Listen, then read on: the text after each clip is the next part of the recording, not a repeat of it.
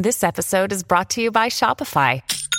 Forget the frustration of picking commerce platforms when you switch your business to Shopify, the global commerce platform that supercharges your selling wherever you sell. With Shopify, you'll harness the same intuitive features, trusted apps, and powerful analytics used by the world's leading brands. Sign up today for your $1 per month trial period at shopify.com/tech, all lowercase. That's shopify.com/tech. You know it's coming. Are you prepared? Or are you afraid? You never know when it will come or how bad it will be. But one thing is for certain, on this day you cannot trust anything you see. It's April Fools! This week, we're going to explore one of humanity's greatest traditions, the prank. We'll learn how this act of deception and humor has become ingrained in our culture and how companies utilize this day to make their brands successful. We'll also explore why April Fools really is a human experience and not one to be left to computers. And in our SAS class, we're going to find out if our gullibility to a prank really is age-related.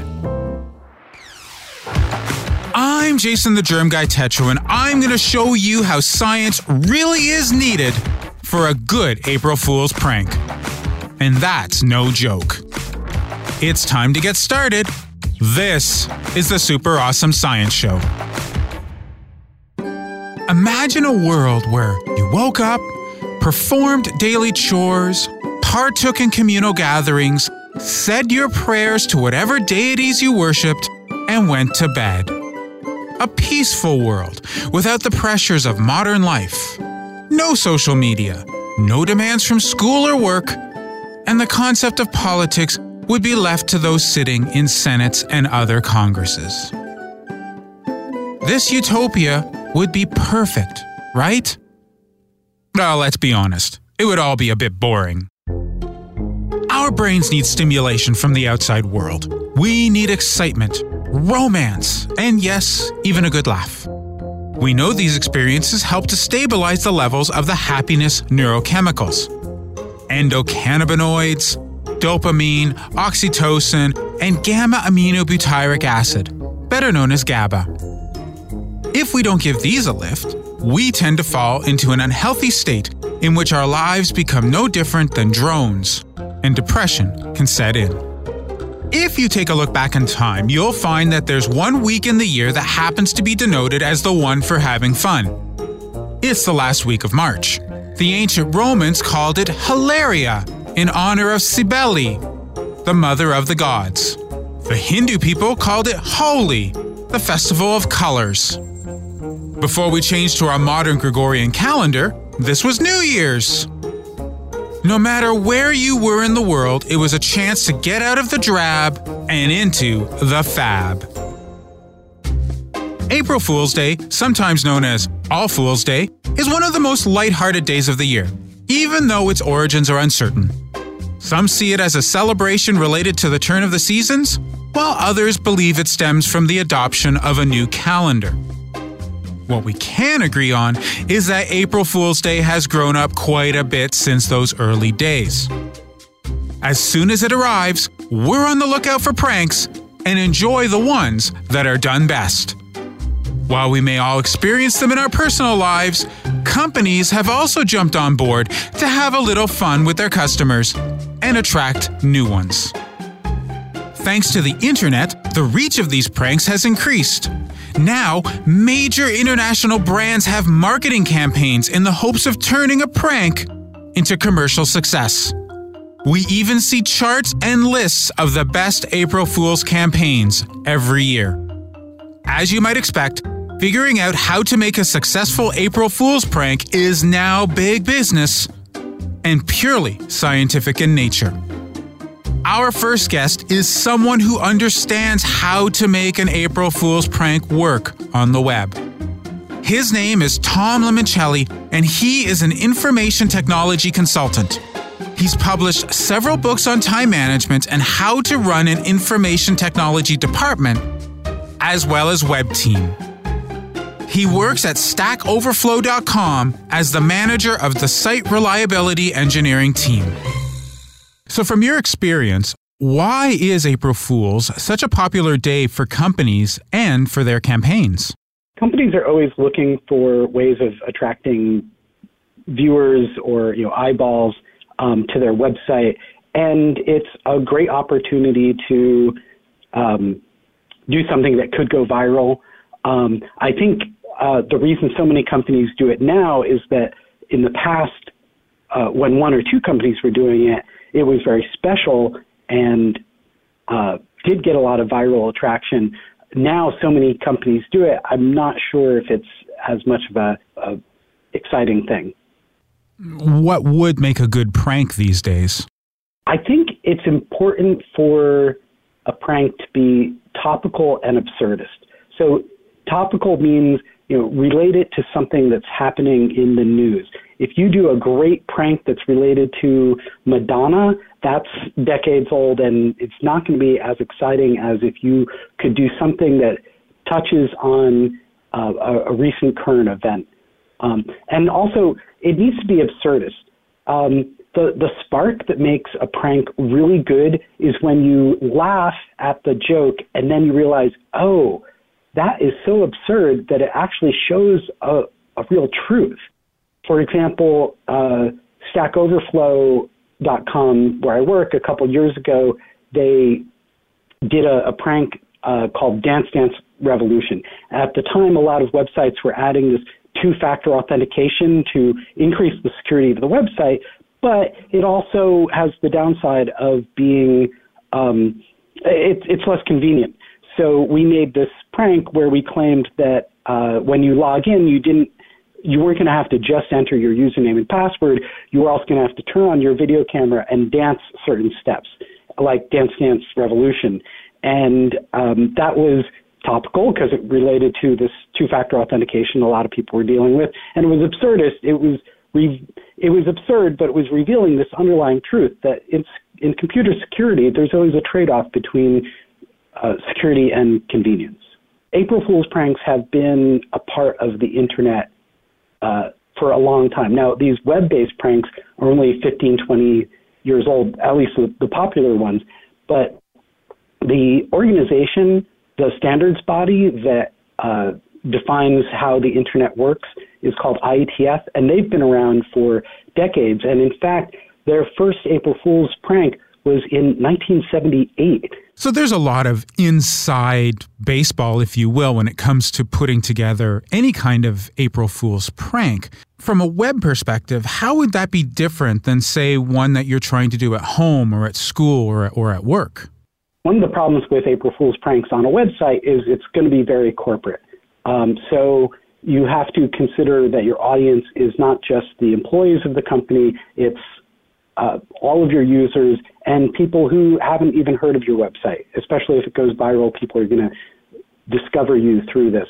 So you want the prank to obviously not be offensive, which is sometimes difficult to judge, and it has to make sense to people that aren't typical users. So I've seen a number of pranks that were hilarious if you knew this inside joke related to the website, but that's not a lot of people. So it was funny to the employees that made it, but not so funny to the customers of the website. Pranks can also backfire. For example, a couple years ago, Google Gmail did a prank called Drop the Mic, where they emulated the kind of angry drop the mic thing in email, which was pretty funny, except to just try it out, it made your friends look like you were angry at them, and that backfired. They actually disabled this prank just a couple hours in when they found that it was causing more trouble than laughs. Speaking of being effective, your day job is helping information technology teams be productive. And that means time management, being prepared, and I imagine when it comes to doing something like an April Fool's joke, being rehearsed. Excellent point. In fact, I'm surprised at how underappreciated rehearsals are. This is This is actually one of the reasons that I feel that music and art education is so important in early education, because it teaches you the value of rehearsal. I've met parents that talk about like music and art education is not being valuable because they say, oh, my son or daughter isn't going to grow up to be a poet or an artist, but they are going to get a job where they present information to people, they have to communicate, and all of that comes down to rehearsing. In IT, you don't think of launching a new feature as something you need to rehearse, but actually in the IT world, the big thing nowadays is talking about this concept called DevOps, where you do actually, instead of one large project, you break it down into smaller projects so that in each iteration you get better and better at it. And then by the time you do launch the system, you've gotten a lot of feedback, you've learned from past mistakes. It's really all about learning. Another way to look at it is everything in IT is a process, and you have to learn along the way. And the more you learn, the faster you can move. Pulling off a prank or even just a joke is hard work. You need to incorporate a variety of different factors that have nothing to do with your intent. This compilation is known as the general theory of verbal humor. In order to meet all the requirements, you must have the following components. Script opposition, suggesting that what you are saying is not necessarily to be taken seriously. Sarcasm tends to fit in nicely here. Logical mechanism ensures the story might actually be possible even if it seems absurd. Think about all those animals that have walked into a bar. Situation in which the person can appreciate the joke or prank environment. This is especially important when it comes to different cultures. Knowledge of the target, including their background, experience, and how touchy they may be. Narrative strategy is the flow that makes the listener follow you to the end. This could be something simple from a knock-knock joke to a complicated story that takes minutes before you get to the punchline. And language. Everything has to be said the right way at exactly the right time. Considering how much is needed to make a joke or prank work, it should not come as a surprise that many of the best comedians and pranksters out there have a testing circle. Comedians test with smaller audiences or with fellow comedians to perfect a set. Comedy writers have the writer's room. As for science podcast hosts, well, they try out their ideas on family, friends, and their producers. Usually with mixed results. But what about computers? They've been helping us for decades. And with the advent of artificial intelligence, it would make sense that we could throw our idea into a program or app and be told whether we're funny or not. According to our next guest, you might not want to hold your breath. Her name is Julia Reyes, and she is an associate professor in the Polytechnic Institute at Purdue University. Her research focuses on natural language processing and how computers may be able to understand the language we speak just as well as it understands binary code. Based on her decade of research, however, it seems that artificial intelligence is not the key to an automated joke tester.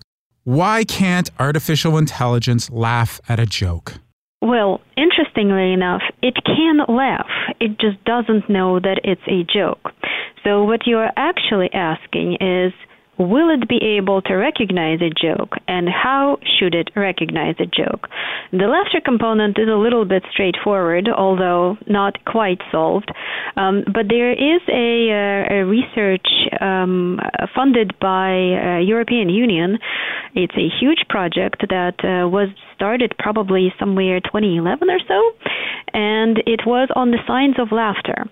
And part of it was how do you make a computer laugh in a way that is accessible to a human being and that a human would appreciate. So that the laughing component is already there. It's the recognizing of a joke and recognizing of when a computer should laugh at something in a way that is acceptable socially as well as culturally. That is a little bit more difficult. That seems so weird to me because artificial intelligence is supposed to be based on the concept of neural networks. But it seems like there is a difference between how a neural network interprets and, let's just say, the general theory of verbal humor and how humans interpret.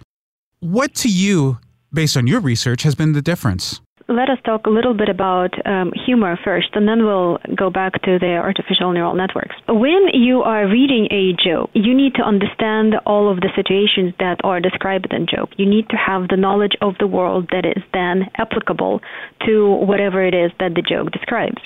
You then have to have ability to make inferences about these situations, and you need to see incongruity in the text, if it is in the text, or in anything else that the joke is about that you're looking at. Neural networks are not typically concentrated on all of these inferences. They are there to get some patterns and accomplish certain tasks. And unless you are making all of the inferences programmed or detectable by neural networks, you won't be very successful in understanding how humor works. But we know that artificial intelligence learns from data.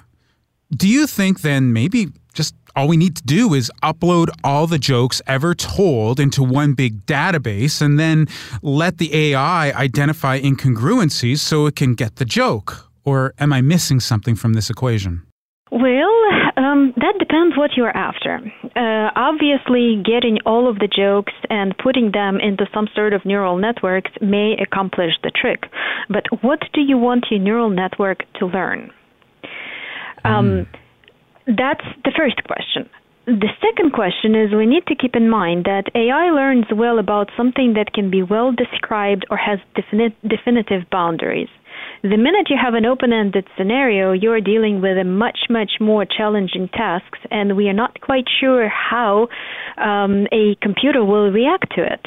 There are too many scenarios to consider. What is right? What is wrong? How do you teach it? So that is going to be considerably more difficult. Also remember that within a joke, that joke may be funny or not funny, depending on the timeline, depending on the situation that you are in. It may be appropriate now, it may not be appropriate tomorrow.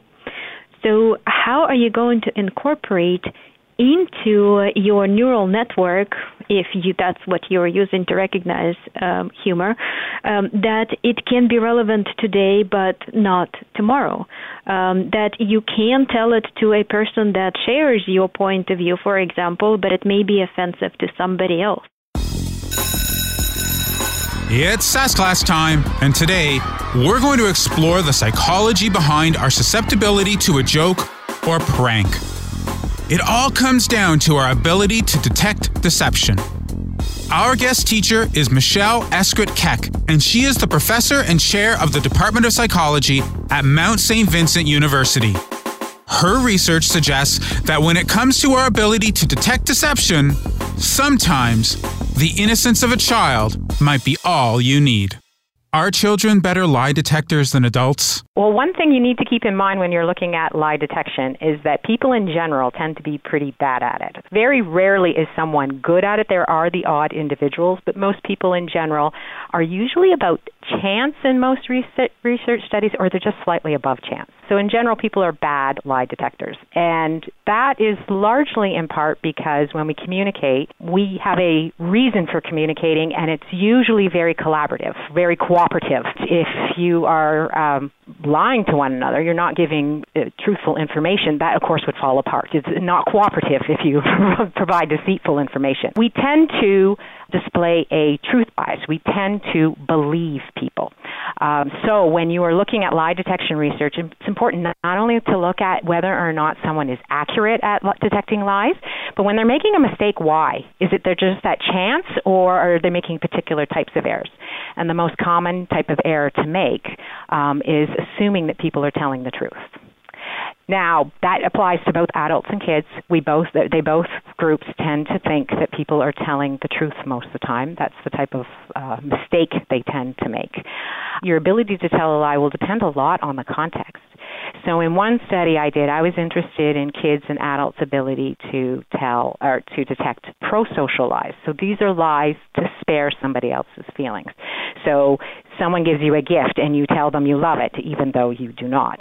And I wanted to know whether or not kids and adults could tell when someone was lying in this case. And what I found was that adults and kids had very similar performance, but what was really interesting is that the kids were not showing the usual truth bias when it came to detecting lies that the adults were telling. They showed a truth bias for most kids. The youngest kids, they did have a lie bias as well. But with kids, if they were going to make a mistake, they were more likely to believe other kids. But when it came to the adults, they were more likely to be suspicious of what adults were saying. So they were more likely to assume the adults were lying. And that might very well have to do, I think, with the types of lies that were being told, because what people were talking about was a gift and whether or not they liked the gift. And then the other thing was they were judging children's artwork. And so apparently kids are somewhat more suspicious when people are trying to tell them their artwork is beautiful. One of the ways that we communicate is through motion so that we can emphasize what we're saying. Do you think that perhaps nonverbal distractions that we see face-to-face versus what we see online or through tweets and other things where it's just words can play a role in helping to improve our ability to deceive?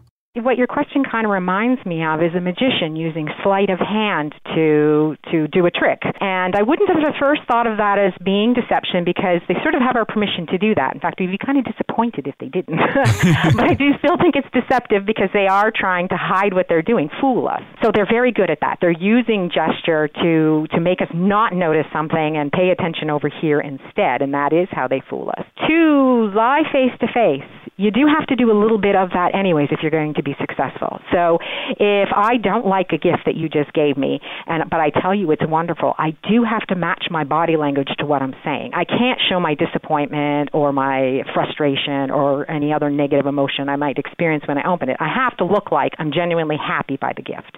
So you do have to have that matching of your verbal and nonverbal. What you're suggesting, though, is you could take it a little bit further, like a magician does, and sort of, pay attention over here while this is happening over there.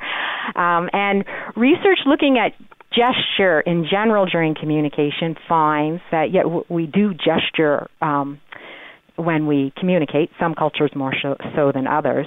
And we often will match what we're gesturing to what we say, but what we can also do, and we frequently do, is we'll use gesture to extend what we say. So, for example, I can say, oh, it's over there, and I can point to what I mean by over there.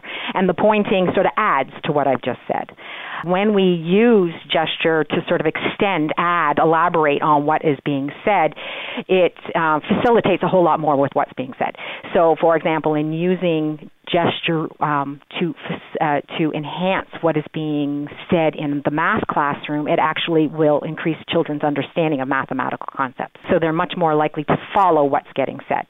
If you translate that into a deception situation, then what you could see is if you use gesture to add on to whatever you are verbally saying, it would make it much more convincing. For example, you could, again, accuse me of something and I deny it, but if I turn and look at somebody else, implying that maybe you should ask that person over there whether or not they did it, that could make it more believable that I didn't do it.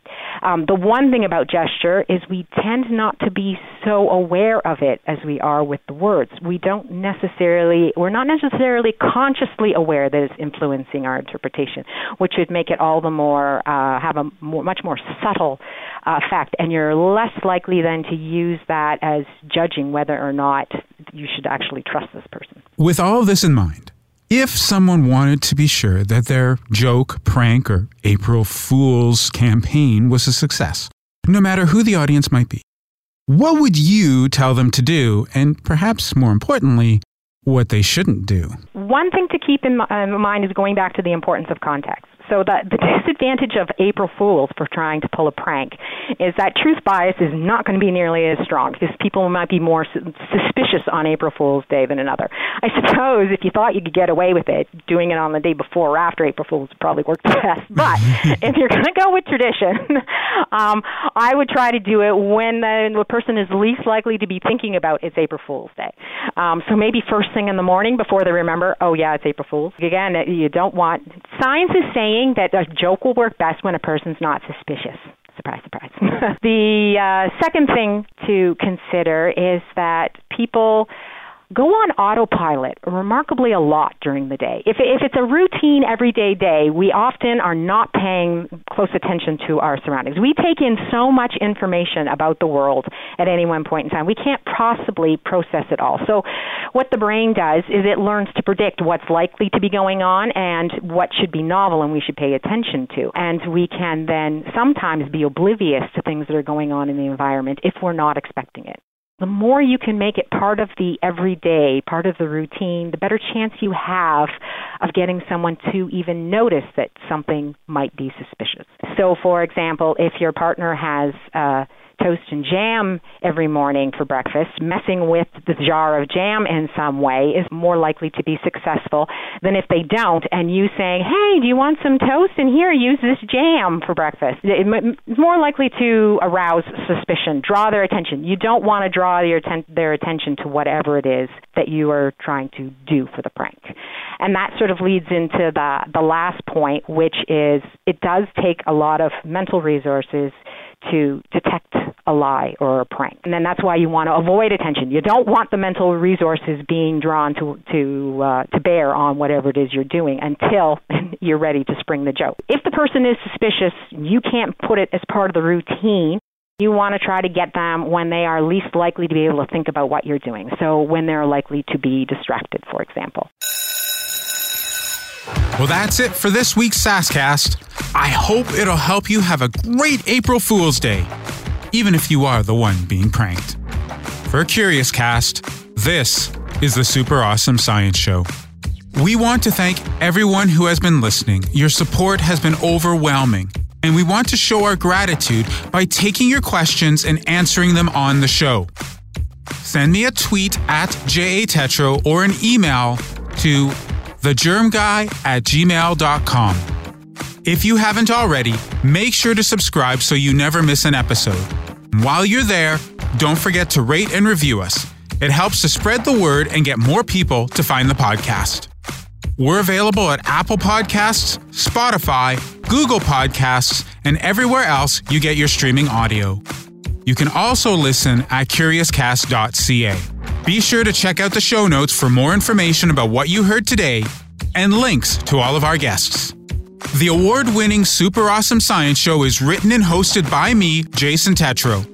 Kelsey Campbell is our on-site audio producer and editing whiz.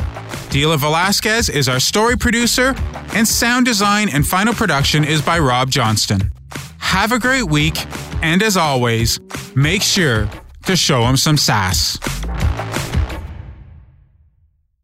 Hi, it's Shauna, and I might be a bad parent because my kids think French fries are vegetables. Hey, it's Ryan, and I might be a bad parent because I went out for wings when my wife was in the hospital after giving birth. Johnny here. I might be a bad parent because in my house, the tooth fairy gives pocket change. But we're not alone. Len emailed us and said his 6-year-old daughter's Tarzan moment going from love seat to lazy boy by curtains made him more proud than any dance recital. And Andy left his 2-year-old at the rink. All right, guys, I'm sure we're not alone. Like Andy's kid.